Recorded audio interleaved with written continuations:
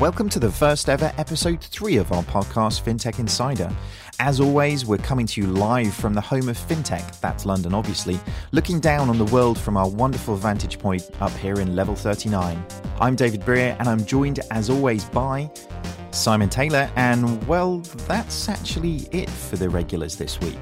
Chris is off in Bangkok speaking at a conference, and Jason is off taking some well-deserved R&R with his family somewhere. We do have some excellent guests though, so you'll just have to stick tight with me and Simon. Just before we get started, we've had some absolutely amazing responses from the first few episodes of FinTech Insider. We'd really like to thank everybody for their support, and hopefully you'll just keep listening. We've got a great show for you today. Joining us, we have Oscar Williams-Groot, who is the FinTech reporter from Business Insider. We also have a very blockchainy lineup of guests this week, with first up, Simon talking to us about his trip to the House of Lords with Blythe Masters. Second up, we have Oliver Busman, the ex-CIO of UBS, coming in to talk to us about his views on the industry and the technologies that are really shaping it. Last up, we have Marcus Treacher, who is the Global Head of Strategic Accounts at Ripple, talking to us about what he's been up to and what it is that Ripple will be moving into next. Right, let's get into it with what's been happening in the news this week. There's been quite a lot of interesting things happening this week. One of them I sort of felt pretty much all myself, I have to say, yesterday. So we had the BT fault that knocked out a huge amount of people's broadbands, and this seems to be affecting banks as well. So there's been a huge amount of people sort of reporting that they haven't been able to log on to internet banking. In fact, literally this afternoon when trying to buy something in a coffee house, then literally I had my card declined for this exact reason. So it seems interesting that this, BT infrastructure, the week that they are actually being told that, governments are putting pressure on them to invest more in their infrastructure, have this type of issue. Either of you guys affected by this one? Thankfully not, although I am on Sky and I've had an unrelated internet issue. So I feel the pain of all the BT users, but no, I've managed to avoid it so far. So I got it ever so slightly. David, you sent me a message, I think, when we were in the height of this, and you went, guys, is our 11fs.co.uk website down? And then I went, yeah, I think it is. And then everyone else went, no, it's fine for us. And then we kind of tried a few other websites. No, all the internet is down. And then I felt David having this panic. Wait, all the internet is down. Now what do I do? Maybe I'll have to go outside and stop buying technology. But it was a horrible thought. But it's interesting that the website you care about most is what you think is down, when actually it's your ISP that's down. It's an indictment on who we are. I thought it was, the chatter that we had last week about going back to the 80s in the UK with the, the Conservative lady Prime Minister type thing, then, slowly devolving from a technology perspective with the internet leaving us might have been the case. But anyway, that was an interesting one, and hopefully BT get that sorted because, quite frankly, I need me some Netflix. So the next thing up, obviously, we talked about quite heavily Pokemon last week and saw quite a interesting article about over in Forbes.com. So Pokemon Go McDonald's partnership points to a promising business model. This was quite an interesting one, and I'm sort of seeing that the McDonald's and Pokemon companies over in Japan have actually partnered up. So McDonald's is actually going to be one of what they call battleground locations for Pokemon over in Japan, which is quite amazing. So the sort of monetary benefit that somebody like McDonald's can actually get by hosting these things is pretty damn significant. So yeah, interesting. We were talking about that last week and it's sort of coming to fruition. In fact, for those of you that listened to last week's show and the subscribers, you'll notice we actually talked about McDonald's and Pokemon last week. So don't want to say we predicted it, but it seems to me like, will a bank use this? What other organizations can use it? I mean, Oscar, do you have any thoughts? I don't see the benefit for a bank so much. I mean, there's a lot of chatter with the banks about, how can we get people in branch? How can we make the branches exciting? But I think that sort of misses the point, really. The whole thing is that people are moving away from the branches for a reason. You don't need to preserve that legacy. But certainly the whole augmented reality piece and how maybe other consumer-facing brands like shops or cafes can use it, definitely, I could see huge potential. But I think the key thing is that Pokemon Go is a hugely successful app and game, and that's going to be pretty hard to replicate. I think you'll probably get a lot of people who will now try augmented reality games and realize, oh, actually, it's not as easy as it looks. You need to create a really good game first before you can sell this to the brands. It's not just about having augmented reality. It's having a great IP in Pokemon, which everybody loved. And it's about having great game creators, which Nintendo have always been. Interesting. There's an interesting quote here from John Hank, who is the Niantic CEO, who apparently own a fair chunk of the property that is the Pokemon Go app. And what he was saying is actually that for businesses that rely on foot traffic, sponsorship for Pokemon will basically be almost like a Google model. So rather than paying cost per click, they're going to be paying cost per visit. So, it's quite an interesting thing. It's not just about getting users and doing it, but, they're really planning on the places that they partner up with, becoming real revenue streams for them. So, that kind of, we talked to it in many guises about sort of digital, physical type thing, but this seems like a really interesting place to, sort of bridge those gaps. Very much. So I guess moving on, and no doubt, at some point we're going to come back to the Pokemon piece. No doubt, as that one sort of rumbles on. But one of the other things that we talked about last week, which it's worth sort of pointing out, was about Apple Pay. So we're seeing Apple Pay rolling out again. So we're seeing them going into France and Hong Kong now. I sort of find this one really interesting. It sort of feels to me, with all of the, I guess, slight sort of underwhelmment with what's going on with Apple Pay, it's strange that they keep sort of rolling it out into more and more countries without really sort of fundamentally shifting the proposition or making it better. But I'm guessing maybe those things will come. It kind of feels like we're sort of a lot on trust here with these guys that at some point they're going to make this a lot better and give us a real reason to be sort of using it. What's your thoughts on that? I mean, I've never actually used Apple Pay, but the only sort of interaction I've had with it is seeing people struggle to get on the tube. So, tap their phone, tap again, wait a second, tap again, and then finally they go through, which, of course, is a terrible advert for the service. And, I've not seen any reason to try it out because of that.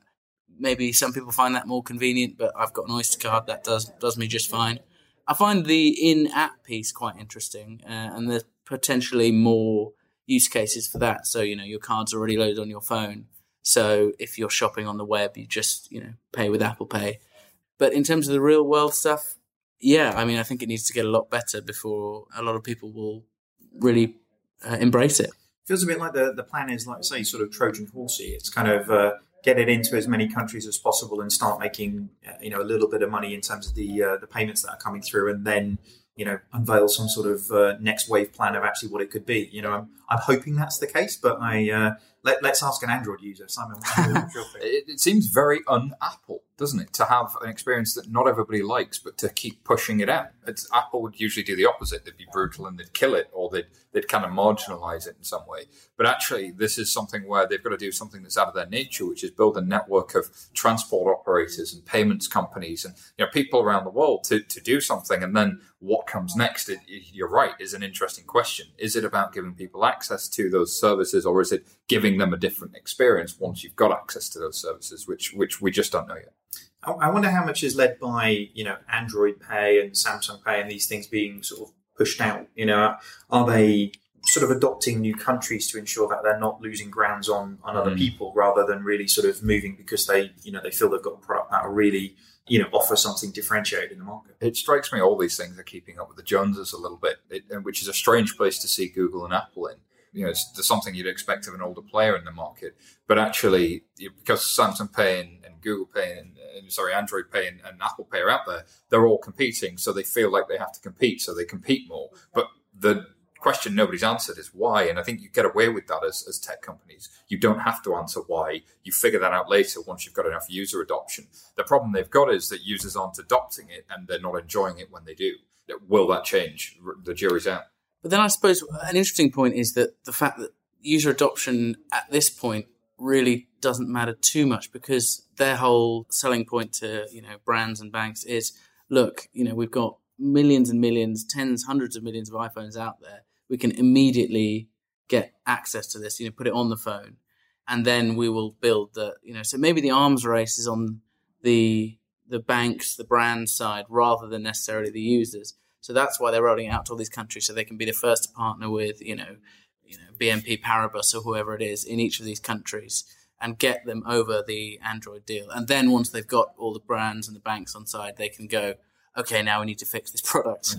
It does feel like that, definitely. It's going to be, really interesting seeing how that one plays out, isn't it, in terms of next steps. But okay, we've got something quite interesting on bankingtech.com, which I found a bit puzzling, if I'm honest with you. So Oak North have come out as the first challenger bank to be using Facebook at work.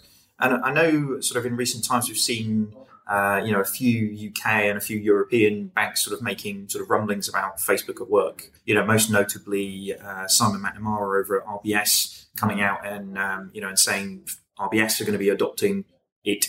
But it sort of seems like a strange choice for a challenger bank, in my opinion.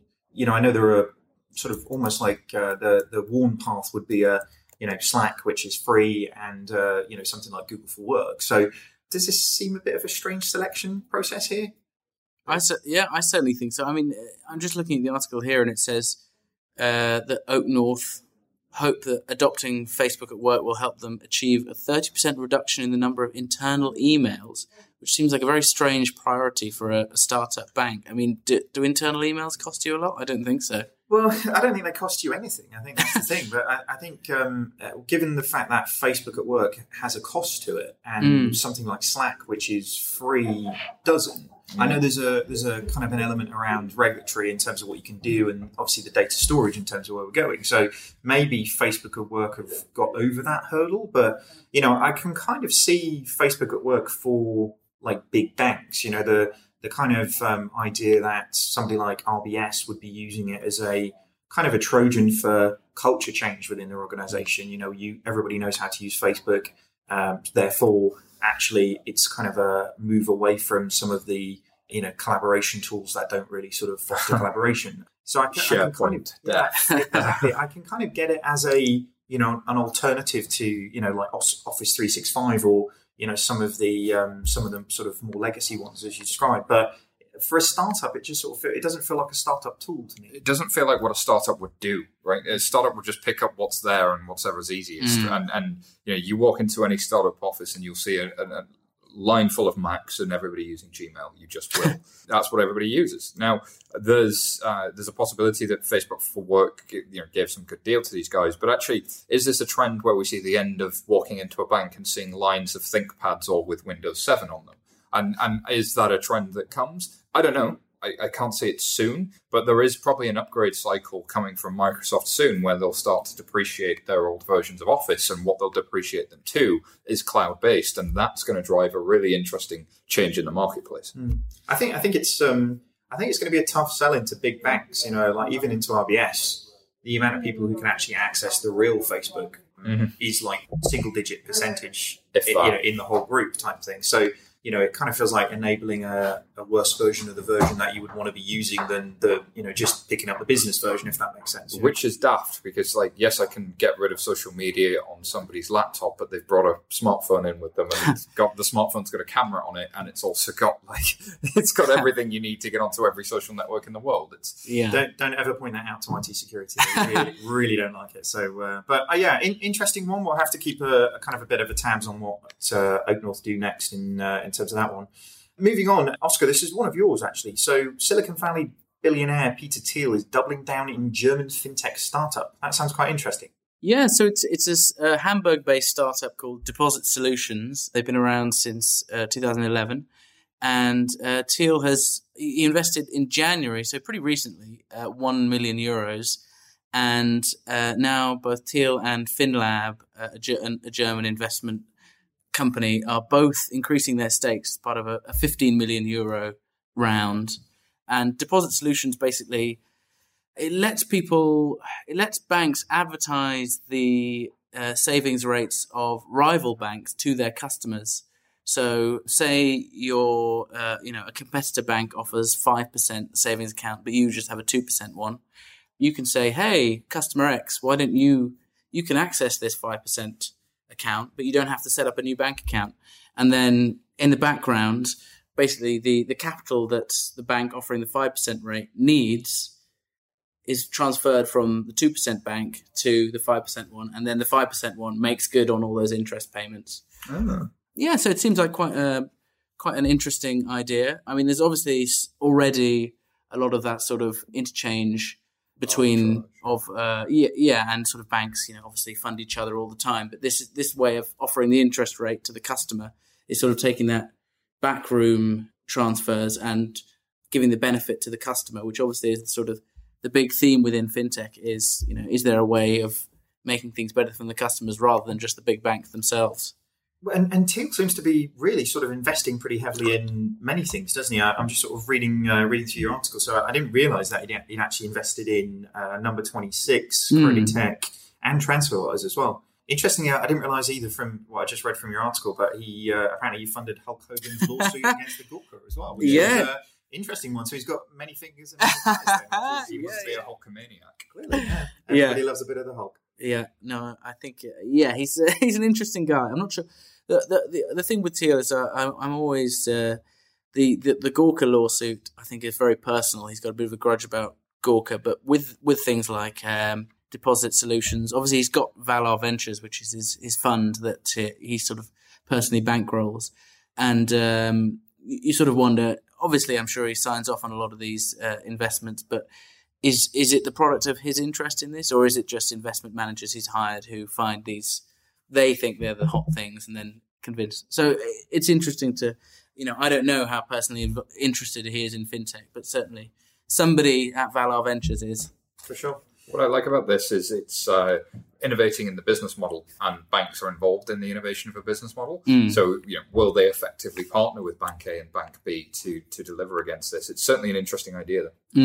Next up, we've got quite an interesting one over in Wired. Google's DeepMind trains AI to cut energy bills by 40%, which is quite staggering, really. So actually, this is Google really sort of turning a lot of the artificial intelligence work that they've been doing and all the research that they've been doing with DeepMind to, save energy, which is quite an amazing one. If you kind of think what that must physically be saving them purely in cost is quite staggering, really. So, this type of application of machine learning feels like a real different direction.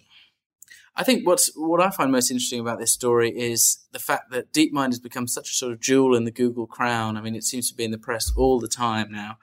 And yet what they've essentially done here is recreate on an industrial scale what Nest does. And obviously Nest is seems like such a bad acquisition for Google. Everything we hear that coming out of them is that it's not going well and they're struggling to launch new products. So I wonder how much communication there has been between, did they get them in a room and say, hey, do you want to have a go at this? Or are they just working side by side? Was it just like, hey, we're doing something like that too? And you guys did it for somebody's home? We've just done like a whole data center. Yeah, that must have been easy. But I'm a big fan of Nest. I have to say, I have quite a few of their products in my house. The carbon monoxide monitors and the thermostat as well. And they work really, really well. But like I say, it just seems to have stalled. There doesn't seem to be a kind of a drum beat of the progression of the functionality, does there? In the way that there was when it kind of felt like they were independent. Yeah. I guess, does this kind of pave way for a very different sort of selling point for DeepMind? Within a banking context, actually a product that, even with the move towards cloud technology, for an example, it isn't going to do away with all of the data centers that banks have initially, but being able to shave 40% off the bill for running them from an electricity perspective seems like a good standpoint. Well, I'm willing to bet that Google's data centers were already multiple times more efficient than most banks. I mean, I've seen examples in my career going back many years now where a web server was going to cost you $500,000. I'm willing to bet that's a fraction of a fraction from Google's perspective, given both the scale they've got, but given that that's their expertise. The second point is that they seem to, this AI thing, banks and the vendors to banks and the whole community around it seems a bit creeped out by Google. They seem to think that because Google makes money from data, they're going to make money from their data, and then there's going to be all kinds of compliance issues. And I sort of get that, but at the same time, the fact that Google's willing to turn DeepMind in on itself is quite an interesting show of maybe confidence or transparency, or sort of like, we're willing to unleash our AI against ourselves. You guys should trust it. Because there was a story in the BBC I read this morning about there are a couple of NHS Foundation trusts looking at using DeepMind to really help with patient care. And you could see the person writing the article getting freaked out just off the thought of that patient care, AI, oh, it's got to be bad. It's got to be brother, kill it, stand on it. And I think we do have this natural fear towards using technology. So Google's confidence and willingness to explore is interesting in this one. No, I agree. Moving on with the next thing up, Oscar, is another one of yours, actually, and quite an interesting one given the sort of timing of everything. So we've got Santander's fintech VC firm has invested another 100 million. So, these guys are sort of properly doubling down on fintech. Yeah, I mean, so they initially had 100 million allocation to spend, and I think they've spent just over half of that and are saving the rest for sort of follow-on rounds in companies they invested in. And what's quite interesting is that what they're sort of now focusing on is, rather than looking for necessarily new areas to invest in, they're now looking for new geographies. So that the initial fund focused quite a bit on the US, the UK, that sort of market. And the new 100 million will mostly be spent in Latin America, because obviously Santander has big presence in markets like sort of Brazil and Mexico. So I think what would be interesting to see is how much overlap there is between sort of businesses they invest in. Will they back a peer-to-peer lender in Mexico maybe, or a payments company in Brazil, duplicating what they've got elsewhere rather than sort of encouraging those businesses to move overseas? Yeah. And also, is this an opportunity for them to start to take, their brand into kind of new markets as well in Latin America that they're not already in, rather than just new products? Or is it primarily just aimed at those new products and markets already in? I don't know. It's an interesting one to watch for that reason. Some great quotes in there from Mariano as well around sort of not buying this whole piece about everybody moving off to Berlin and Frankfurt. So I think we'll get Mariano on the show in a few weeks' time, and get him to give a bit of a sort of flavour about what they're up to and where they're going. The actual quote is, "I don't buy that this everybody's moving to Frankfurt thing." It does sound like him. It sounds very much like Mariano. Well, I think he has a point. I mean, I'd certainly think we could see fewer businesses started up in London as a result of mainly the uncertainty rather than any actual real changes. But it's a big ask to, if you get all your staff or to move to a completely different city or hire an entirely new staff in a new city.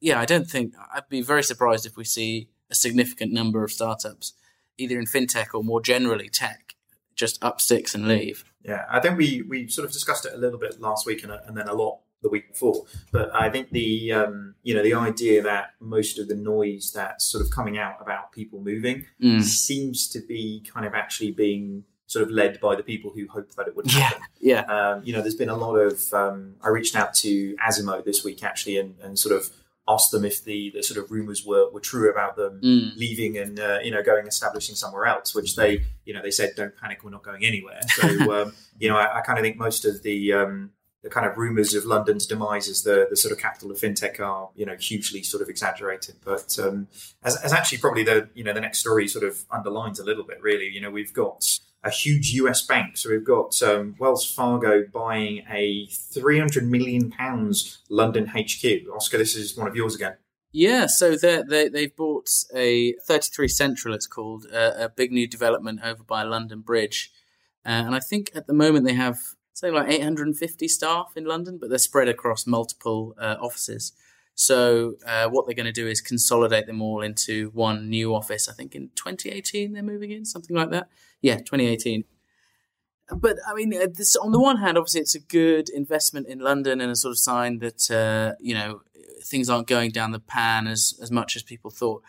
But the sort of caveat to that is that Wells Fargo, although it's the largest bank in the world by capitalization, it's not that global, and its London operations mainly serve American clients looking to do business in the UK rather than a sort of, leapfrog position to wider Europe. So it may not necessarily be them saying, hey, look, we can still use this as a base for Europe. It seems like it's just them saying, we still have a lot of American clients who want to do business in the UK. And it doesn't look like they're going to be increasing headcount or anything. It's just a sort of consolidation of office space. But still, it's good to see money coming into a sort of a London development space, definitely. It's a beautiful looking building as well that they're going to have. So definitely I'll be looking to pay a visit to that one at some point. Yeah, it's right off the Strand. It's a great location and good on them. They've got a good spot there by the looks of it. Indeed. I wouldn't mind crashing there. But it's a big glass building as well. It kind of looks like an Apple store from the outside. Yeah, it does, doesn't it? Whoever picked that one out did a decent job. I wonder if the fall in sterling had something to do with the timing as well. It suddenly became a bargain, or if this transaction was in train anyway, because these big transactions are in train for 6 to 9 months at least, if not years, to try and get them done. And it's interesting that the things that are landing now, how long were they in train before they hit the news now? And yes, it happens to be post-Brexit, but they were made before Brexit was a thing. Yeah, I think that's probably a valid point for the Santander investment piece, like you say as well. It kind of feels like that would have been, in train, as you say, for quite some time, wouldn't it? Yeah. But and I guess I guess time will tell in terms of actually what they do. Like you say, the initial 100 million, 50 million of that has been spent, hasn't it? So we'll see where the next lot goes. But so next up in the news, we've got central bank digital currencies could boost GDP, says Bank of England. This is one over at Coindesk.com. Simon, what's your thoughts on this? So central bank issued digital currencies is something that my Twitter feed is convinced is utterly stupid. And indeed, the Wall Street Journal came out with an article with a headline that said the central bank solution is to print bitcoins, both of which I think are horrendously wrong. But I think there have been a number of voices out there for some time arguing that the central bank should look at how it prints money and it should digitize that. This has been an argument that's been around for quite some time. Indeed, the famed Dave Birch has often talked about the Bank of England doing a Bank of England peso after the M-Peso project, and how would you make digital money? But I think both of those arguments, and there's a lot of technical folks saying, well, why don't they just build one big central database of money? And I think that misses how fractional reserve banking actually works. So if commercial banks buy central bank money or hold central bank money, they actually lend that out 3, 4, 5 times. So commercial banks have taken £1 and turned it into 5. That's what our economy is based on. So if that was sitting in a central bank database somewhere, then how would they know what the other banks have done with that £1? So the real advantage to central banks is knowing for the first time how much money supply is in the world. So you might think that you've got £1 in your bank, but what you don't realize is that your bank has lent that 6 or 7 times, or is it 8 times? And the central bank doesn't know. Indeed, the central bank is guessing. So everything the central bank does is very, very educated kind of guesswork. So to know the amount of money in supply would be hugely beneficial. And so what you'd need is something that could operate inside the ledgers of all of the individual commercial banks. And how do you do that? Well, you get everybody to use the central bank's infrastructure, which would be kind of very, very costly and very, very dangerous because you'd be consolidating all of that balance sheet risk. Or you have some sort of standard, which we've never effectively been able to do. Or you kind of go for something in the middle. And this is where shared ledgers kind of come in. So I think that becomes quite interesting. So the consensus that would manage the reconciliation and settlement could potentially have impact on things like the amount of interchange paid between organizations. So if you think about all the payment systems, a payment system even like Vocalink, but certainly like Visa and MasterCard, that the retail customers using have an element of cost to pay for that big centralized infrastructure. If all of the banks in running the systems that they have to run anyway for their customers also have something in that system that syncs that up with the central bank and syncs that up with each other, then what do I need Visa for? Maybe Visa provides some rules and they provide some mandate, but can I reduce the cost? And I think that's a valid question for the Bank of England to ask. The second point is, if they can now quantify the amount of money in the market, can they have new policy options? So do they have policy options like reductions in real interest rates? Do they have policy options like reducing the amount of money in supply? Because money in supply, they've only ever printed more money. So they get some really interesting things that I don't think have been in the mainstream media discourse. I don't think that have been missed by the Wall Street Journal and others, and I think have been missed by the Bitcoin community. So this one to me is very interesting. And what's important to point out here is that it is research. They're not saying they're going to do this. They just think if it worked, and that's a big if, you'd have these benefits. And I frankly think they're right. Well, but isn't that fantastic, right? We have a bank that we have Bank of England who are actually researching things like this. I think practicalities aside, and obviously there are elements to be sort of worked through in terms of actually, as you say, making this work within the kind of constraints that we actually have. But the fact that they're spending the time to even look at this, it kind of underlines for me the reason why actually we're, in the sort of leading position that we actually are, which is good. So I think they should be kind of applauded for, engaging in these types of dialogues and actually moving it forward. And this probably ties into the last story as well, actually, that we've got for the week. So we've got another one over at CoinDesk, and Simon, obviously you were kind of first hand on this one in terms of doing it, but we've got the UK legislators casting an eye over Bitcoin and blockchain at the Parliament event. So this is House of Lords. Tell us a bit about it, Simon, because you were one of the people speaking. Yeah, in a suit in the hottest day of the year, in a room with no air conditioning, with 8 Lords of the Realm staring directly at you. There's no pressure. And the great part was Blythe Masters joined via the phone, so it was just me sat there on my lonesome looking at these folks who had some very good questions. And I was really impressed by the questions from the Lords. They've certainly done their research, and I think what they're concerned about is that a blockchain becomes a new sort of big brother state, in which if all of our information is put on this one database, then what would that mean for hacking? Would that mean that actually all of my information is available to everybody? Which is a valid question, and of course there are good solutions to be able to manage that, and we talked through some of those. So there were 3 main bits to the talk that I saw. Ben Broadbent, who's one of the chief policy advisors at the Bank of England, talked through their central bank digital currency research paper and some of the research they're doing, and also the Mansion House speech, where the Bank of England is launching a fintech accelerator, and they're also looking at opening central bank money to payment service providers, which again I think is a very interesting idea that creates competition with commercial banks.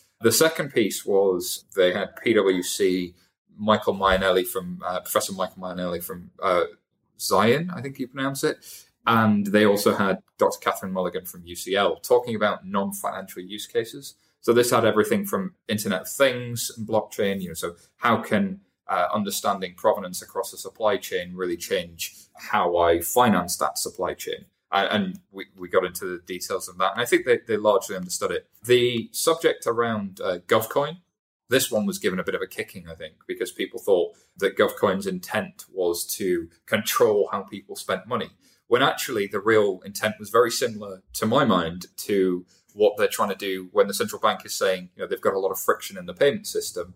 And when you're giving out 75 billion pounds of welfare every year, that friction really starts to add up to an almighty cost. So they were just looking at their options as far as I can see.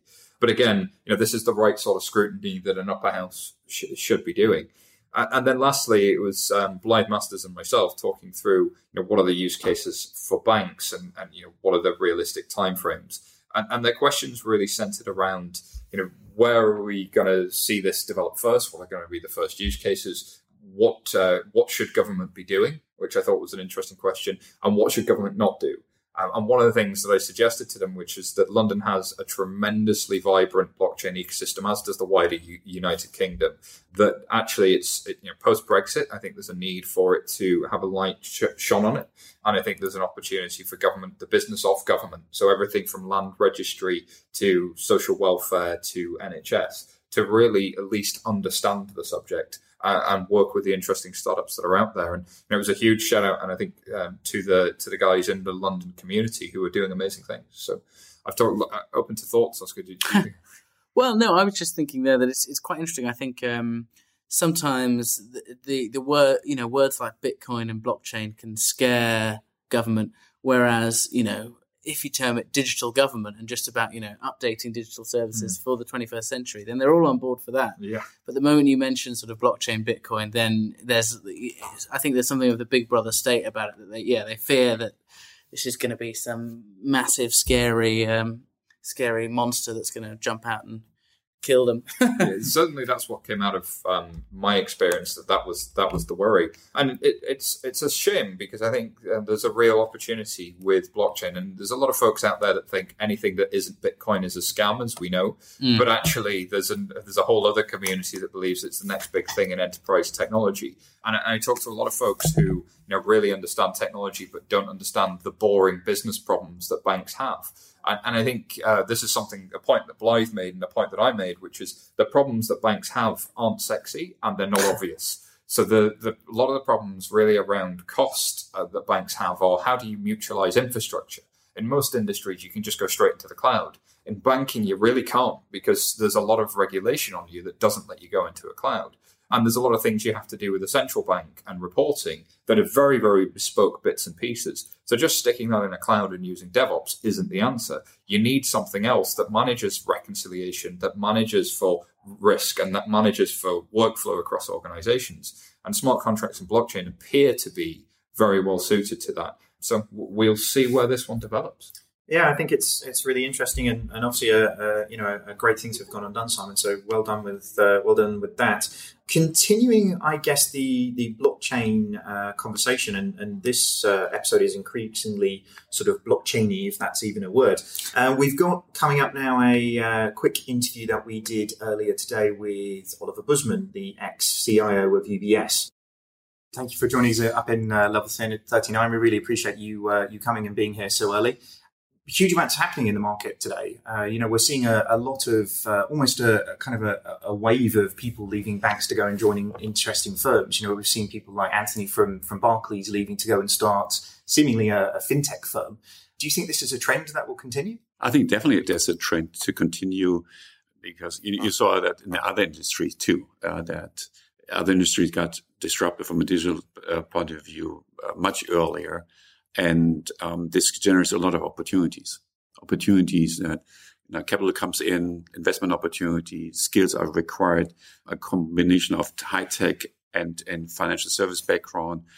And those kind of opportunities are very attractive for players out of the financial service industry, because the financial service industry is becoming the next battleground.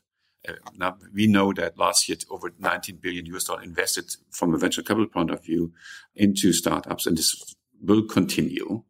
If you look at the amount of investments for a specific topic like the blockchain topic, it's very similar to what we saw in 20 years ago from investment size in numbers of deals perspective. So there is an amount of, if you forecast that, of changes coming through in the industry, and if you like to be part of a change, that is very attractive for those people who like to be change agent and go out there and leverage their background and experience, bring it into that new venture, and try to define the future state of the financial service industry. So that's an attractive value proposition that you see a lot of executives are moving in.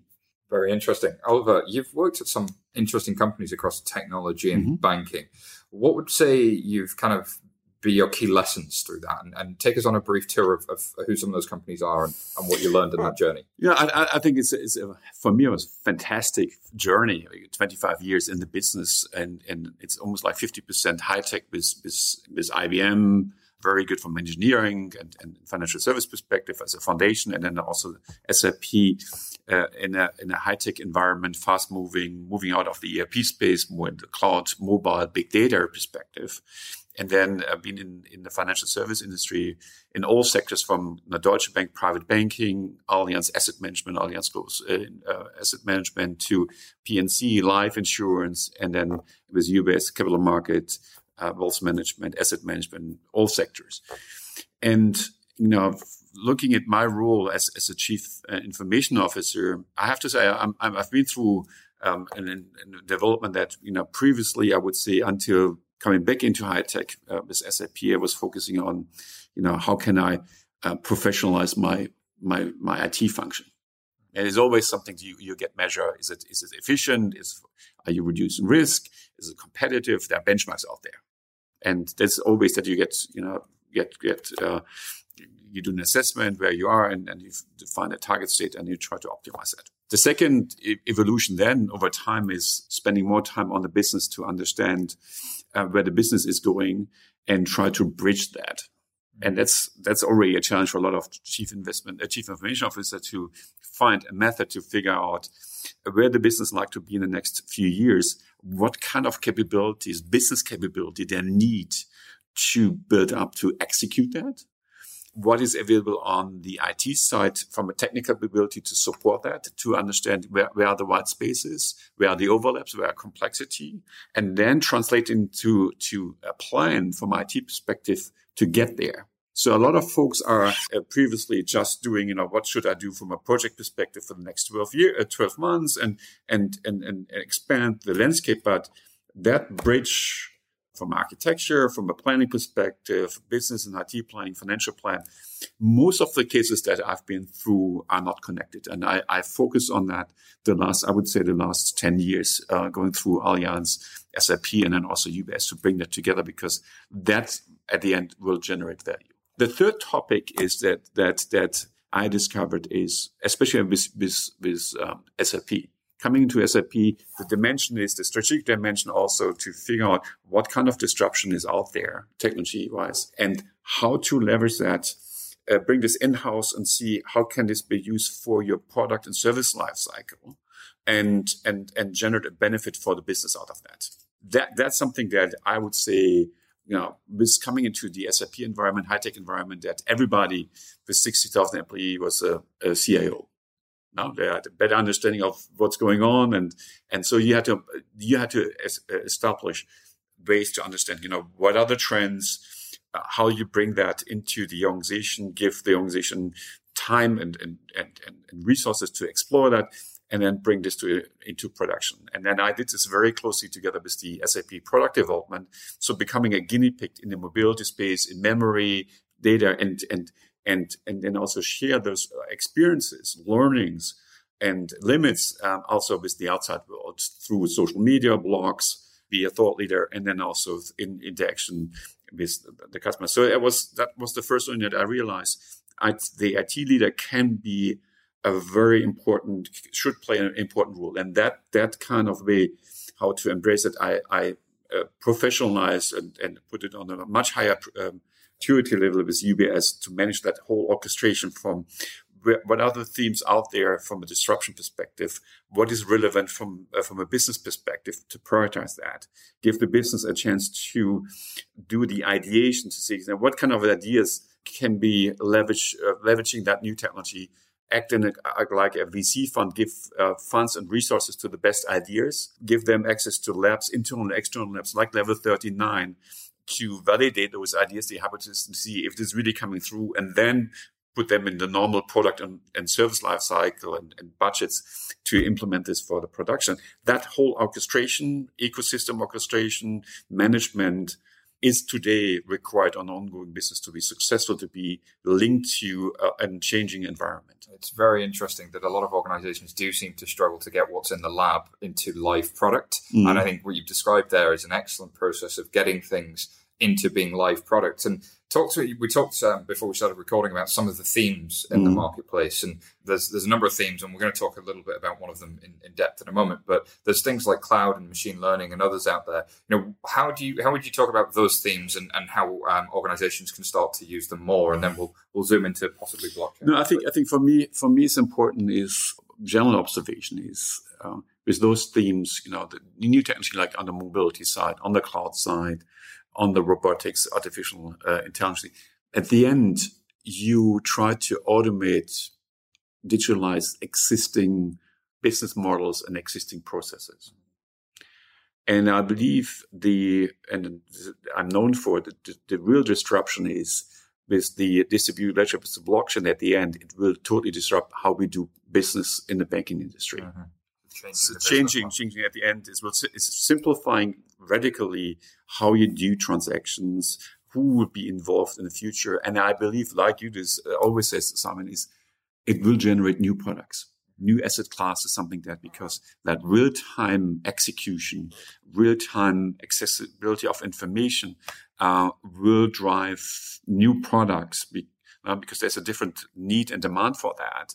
And that's the exciting part, that we are at the beginning of the fundamental change in the financial service industry that maybe will also disrupt the whole market structure, and structure that maybe we will have more players that will provide platforms, the infrastructure for that, folks that manage more the customer relationship, and then product providers, for example. So the whole structure of the financial service industry in the next few years, if this will come through, I think is going to major change.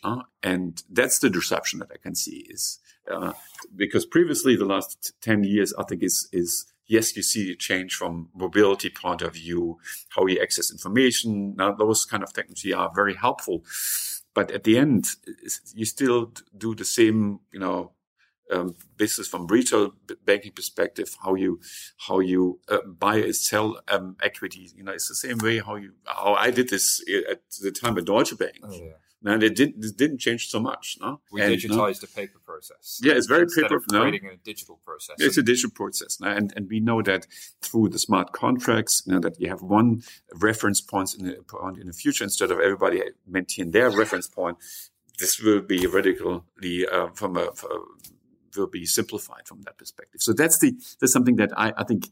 If you zoom out, I think everything gets you excited. No? Mm-hmm. Now, artificial intelligence, robotics, that you can leverage those kind of things to automate something that is fragmented and needs a lot of work. But at the end, you need business process reengineering at the end to make it really make any of it work. Works. Yeah. So then you come into the same topic: is there something else that you can do to simplify from the top, from a business model perspective and operating model perspective, and these are the critical changes that I can see. I was going to say from an operating model perspective, there's huge amounts of things happening from a technology, but how much have you seen in terms of the cultural shift within these organizations? Because clearly, there's been the rise of DevOps, there's been the rise of Agile. During your time working at those companies, you must have seen instigated real change in terms of actually how those processes actually work. And I think that's almost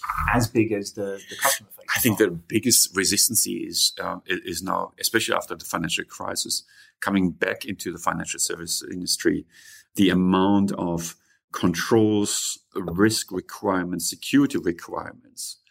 It is, you can kill everything, new technology, if you don't question those requirements. Mm-hmm. Because there's sometimes that you go, the other extreme is that, you go for 150% interpretation of what's from a regulatory point of view is required. And that has is the value, the benefit of new technology will be totally diminished from a user experience perspective. No? And you've got to question how much, when the regulation was written, how much did the people who wrote that regulation understand technology? Exactly. That's something that I fully agree is the learning curve also on the regulator side, not to what is the benefit in doing that. Mm-hmm. If you listen to, one of the biggest roadblocks for the fintech community is, the cloud policies of the regulators. Mm-hmm. Now that, how you maintain, how you can store, where you can store customer information, how, etc., that everything has to be on premise in certain countries, etc. In our world, that most of the startups are in the cloud infrastructure as a service. And then if you look at the distributed ledger, that you don't know at the end where the data in the public ledger, the data is, in which jurisdiction from that perspective. The only thing is, that it should be secured, it should be encrypted, etc. And those kind of discussions, I think what I learned is if you don't challenge that, those benefits are not coming through, is even more the opposite. Mm-hmm. No? So you can make a mobile app so secure that nobody will use it. No? So that's the extreme. On the other side, sure, you have to make sure that there are certain security requirements are in place to protect your own assets. But that balancing in the today world with a regulator, every time if there is a blow up a blip, that it becomes more tighter, etc.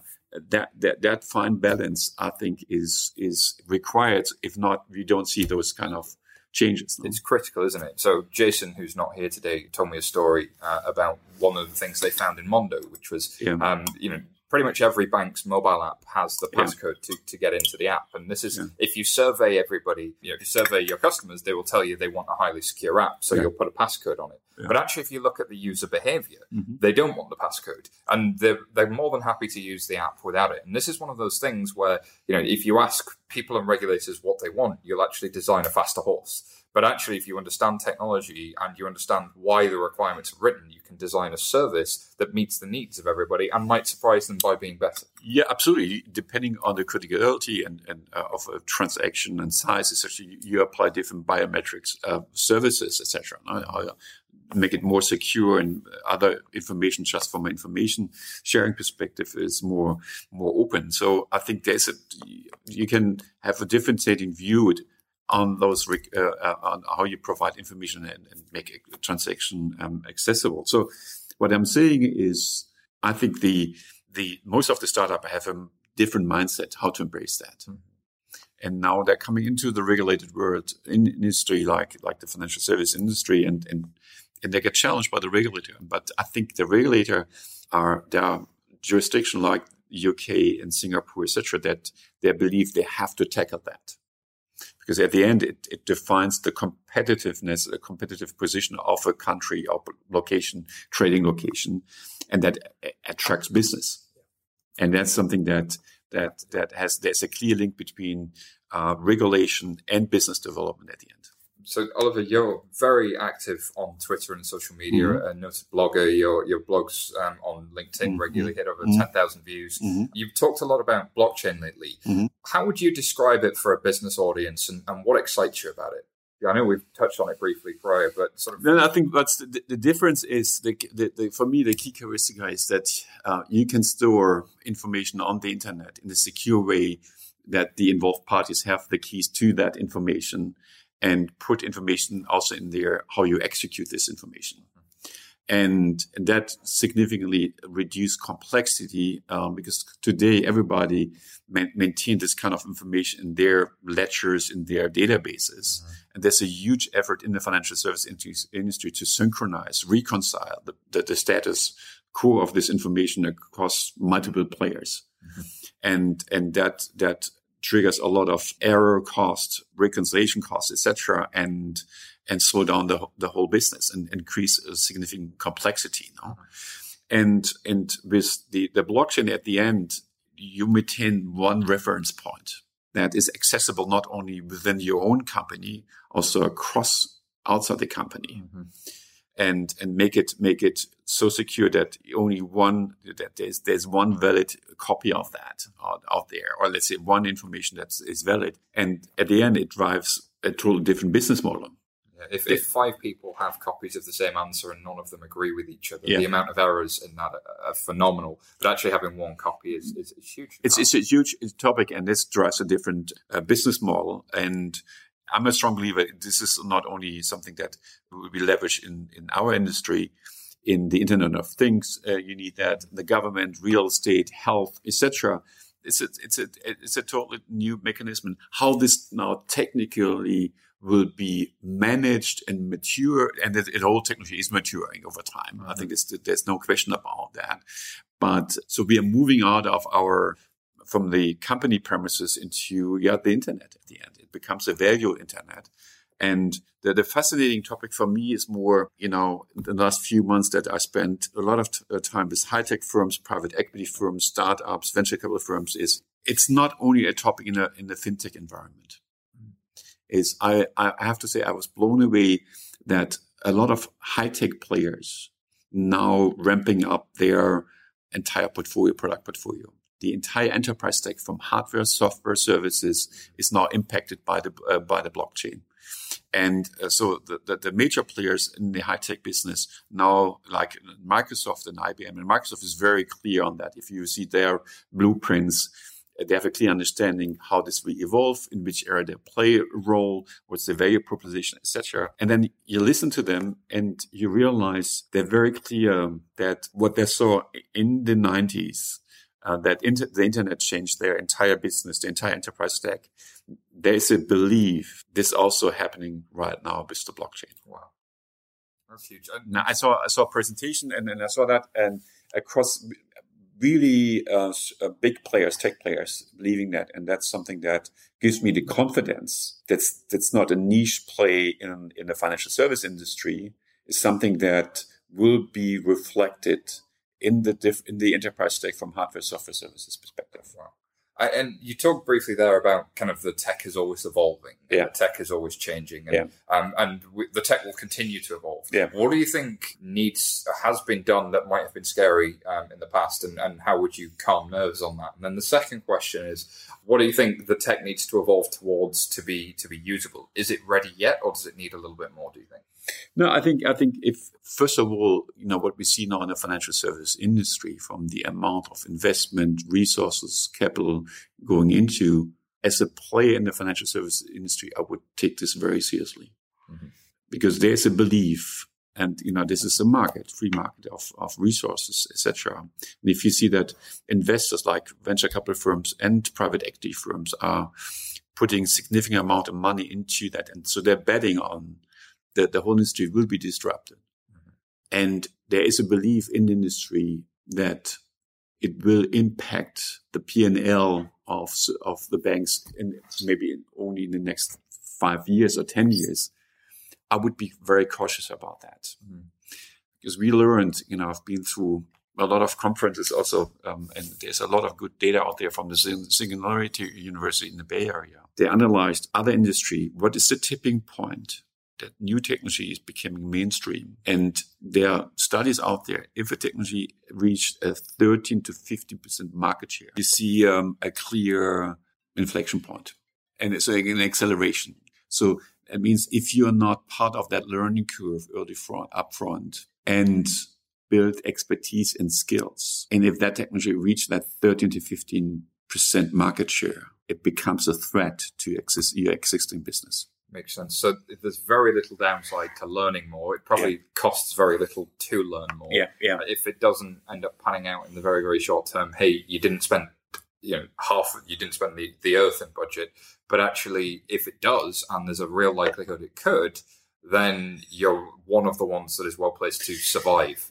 So what I'm also saying is the risk is right now, and I mentioned that at the beginning, is that we try to leverage an existing technology to extend current services. That's because that's the comfort zone. A lot of everybody's in there to see how this service could evolve if I use more, to digitalize that, new technology, etc. But I think that the biggest threat is that business models will change dramatically. So that there is a split between maybe providers just providing, like in the retail business, just products. There will be maybe platforms that will organize the distribution. There will be partners that manage the client relationship and rely on product suppliers. And so the whole market structure can change. And I think spending time on those changes and reflect what does it mean for my business today,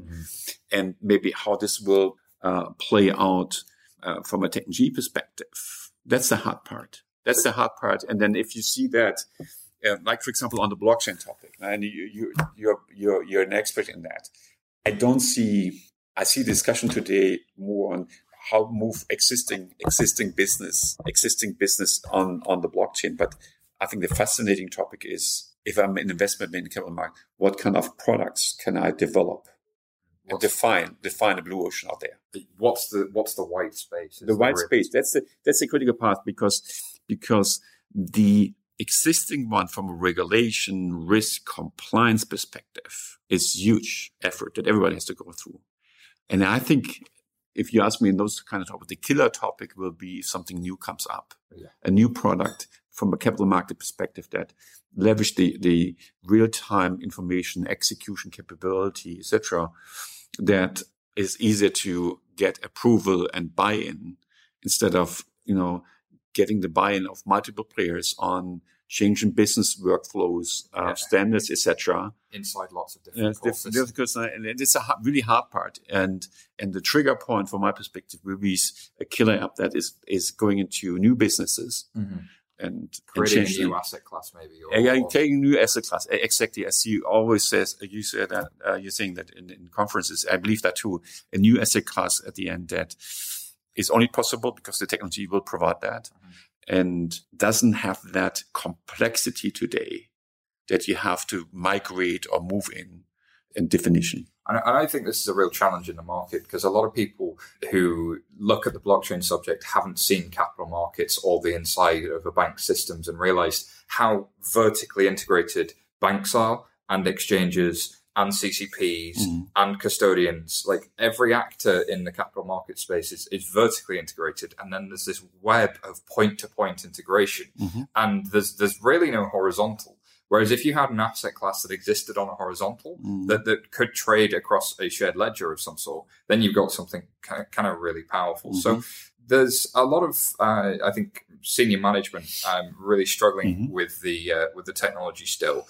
One of the key questions I hear a lot is who are the winners and losers going to be? Do you have a view on who the winners and losers will be? It's too early to say. I think right now everybody has a fair chance to drive this, to be in the driver's seat.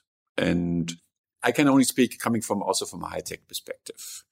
My experience is the winner of the future is somebody who's very actively involved to understand what are the capabilities of a new technology. And so what again? So give an example. I've been through this enterprise mobility at really early stage, 2010, with the iPad coming out. And the iPad was at the beginning identified as a consumer product. Yeah. The colleagues at SAP realized it's also an enterprise product. And the first topic was how to make this consumer product secure and available in an enterprise environment. And within a few weeks, we did this at SAP, and 10,000 people within the first few months had already access to that. And if you can play with that, if you build that expertise, how this can be used, that drives imagination, ideas, how to reflect that in your product. So if you don't play it with, you don't understand the possibilities to do that. So what I'm saying is, if you do this early stage and give the work environment a chance to experience that, then the translation into business is much easier than if you just do this on paper and hope that as a second mover, you still can do that. Yeah, there's a lot of people that don't want to get their hands dirty and want to pay somebody else. And it's something that on the blockchain, I think is the same, like also on the mobility topic in general, is if you don't have that imagination, how simple is that to implement apps going forward? And the topic is not at the end to define your distributed ledger. It is more how you model new products on the ledger. That expertise is that imagination from a business perspective to say, how you define products and how you then mirror that on the ledger. That's the challenge for a bank going forward. It's not define how the ledger really should be technically be out there. There are enough firms and foundations and consortia out there. But that capability to abstract and think about that's a differentiation critical success factor going forward. Absolutely. So, Oliver, last question for you. That one of the things that you and I mentioned briefly is that prior to the interview is that the story in capital markets especially is about how do I meet compliance, and I can't do anything discretionary, and I've just got to cut costs at the moment.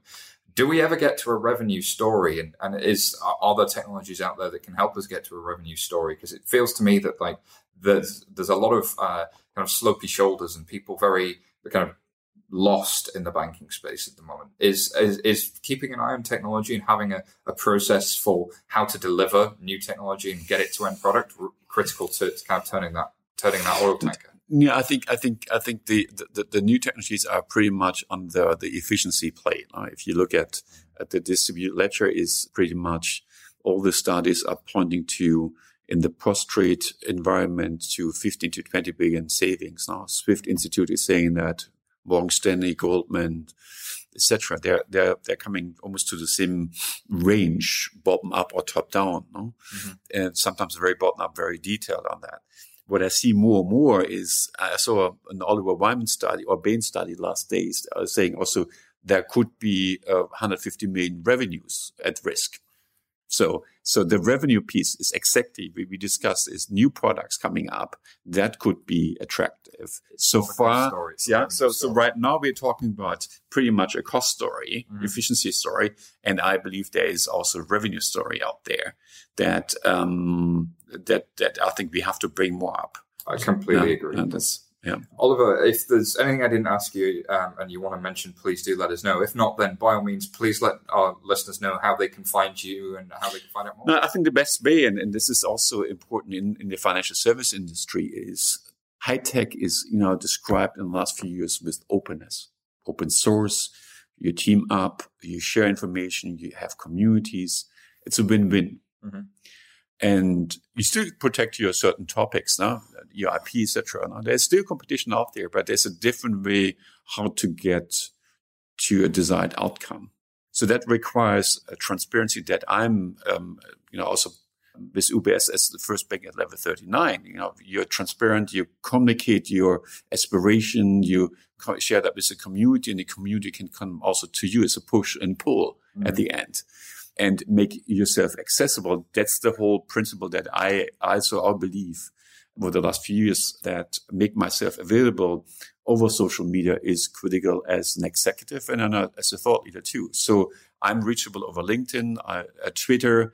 Those are the channels that I'm always accessible and available for feedback. And that's the way also I believe that is part of my communication skill set. No? So people should Google Oliver Busman if they want to find out more. Yeah, it's easy. oliverbusman.com is my website. And I'm on LinkedIn, and Twitter is obusman. So it's easy to find me. And there's always a way to reach out to me. Fantastic. Oliver, thank you so much for your time, sir. Thank you so much for having me. And thank you very much again for Oliver for making the time to come and speak to us at FinTech Insider. Now, last up, we have Marcus Treacher. This is a pre-recorded interview that Chris Skinner did before he trundled off to Bangkok, obviously. So over to you guys. Marcus Treacher, you recently joined Ripple, having been with HSBC and on the board of Swift. How are you finding things different on the other side? Well, in some ways, the problems that we're looking to solve are the same. So, the subject matter, the patient is the same, if you like. The tools and the weaponry and the medicine we have to hand is very different. So I'm learning an awful lot about thinking in different ways around how technology is applied to the challenge of safe, reliable transaction delivery. And I'm also getting a great exposure to how the whole Silicon Valley fintech world ticks, thinks, and approaches problems, which is actually quite different to how traditional organizations have been looking at challenges in banking. What's the big differences you see? I think it's taking a very financial institution approach to a common problem. So it's looking at a problem from a very different way, whether it's engineering or whether it's looking at payments in the same way that you look at the internet. All the thinking at Ripple was derived by looking at how the internet works, which is inter and intra-network, universal and immediate, and say, okay, well, how would financial services tick if some of that thinking is applied to how value is moved around the world? So it's about looking at the same topic, but taking a very different model to that topic. And in doing so, you often find angles and ideas that you'd never find if you're looking at it from the traditional, established banking world. So it's almost like the Silicon Valley people look at the technology and how to apply it to transactions and value exchange, for example, rather than looking at transactions and working out how to apply technology. So it's looking at it from the other way around. Exactly. And there are pros and cons. I think looking at it from the tech-centric perspective, it creates a bigger gap because there's a long way to go between the insight and the idea and the actual delivery. But it means you can take a very creative view that leads to a very different way of thinking about and also a different way of solving a problem. So with Ripple, they're very much in that space. They've looked at this in a very different way. And, we now have some great propositions that do a really good job of cross-border value transfer in a way that is very difficult to achieve using the traditional, look at a system, see how we can improve it method. And I think that, working in the fintech or the Silicon Valley world as a banker, as a technology banking professional, it gives me another angle, another way I can look at these problems. So what I can do is help to bring some very creative thinking to, some very big challenges. And hopefully we can mold and adapt and come up with some very strong payment capabilities. And Ripple, as I understand it, is really just a counterparty exchange system at the base infrastructure of the financial system. Is that right? I think ultimately they all are. So ultimately, the financial network revolves around the counterparty relationship. Now, where Ripple is different is that it changes that counterparty exchange from a postal service, which is really how messaging works today cross-border, to a conversation. So it's a very subtle shift, but it means that transactions that are agreed between counterparties are what we call atomic. So either they completely and irrevocably work, or they never get started. And that very tiny shift in how you can make a value exchange happen, whether it's money, whether it's settlement, whether it's trade, goods and equipment, has a massive positive impact on how you can manage value, either for individual payments or for commerce or for banking worldwide. So it removes, if when implemented properly and thoroughly, it would remove the chase and the inquiry overhead that normally goes with cross-border payments, the classic penny claims on receipt. Well, if there's no ambiguity in the payment, that shouldn't happen.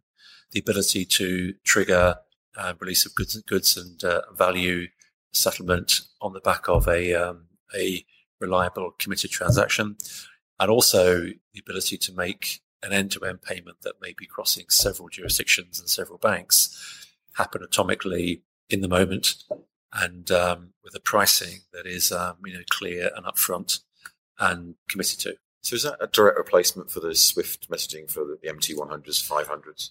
It's a different model. So SWIFT is a great governance body, and it controls and manages three message types, three main ones. So there's FIN, FileAct, and Interact. And I like to think it's in terms of maybe a fourth, transfer of value method. Let's say RippleAct.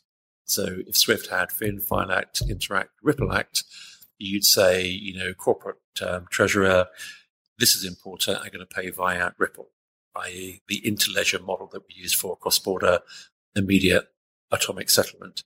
There's no reason that SWIFT is, a like-for-like alternative. They're different animals. SWIFT's a governance animal, and it rides on top of a number of technologies. We just believe we are working on the next generation of cross-border enablement, which actually we think SWIFT would benefit by adopting.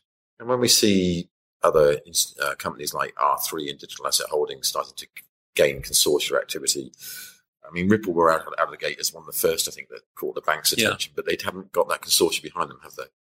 No, we're different. So we've concentrated on getting hard capability up and running. So a great example is the Santander press release a few weeks ago, where they've launched internally for their employees to start with a payment capability mobile app fronted to pay into the US, any account in the US, any bank, the Eurozone, any account in the Eurozone, 20 countries, any bank, with Data Plus One, and also with upfront pricing. So we've been concentrating. We're working with several other banks right now with very similar initiatives. So we're concentrating on getting real capability out, which tends to take you into the project and the implementation world versus the innovation world. So one thing we're looking to do as a company is also kind of re-engage in the innovation space, having got the base technology, in a really good place now, building that out well, spending more time looking at more value that we could derive from, for example, credit control and against cyber, and also linking into maybe trade solutions.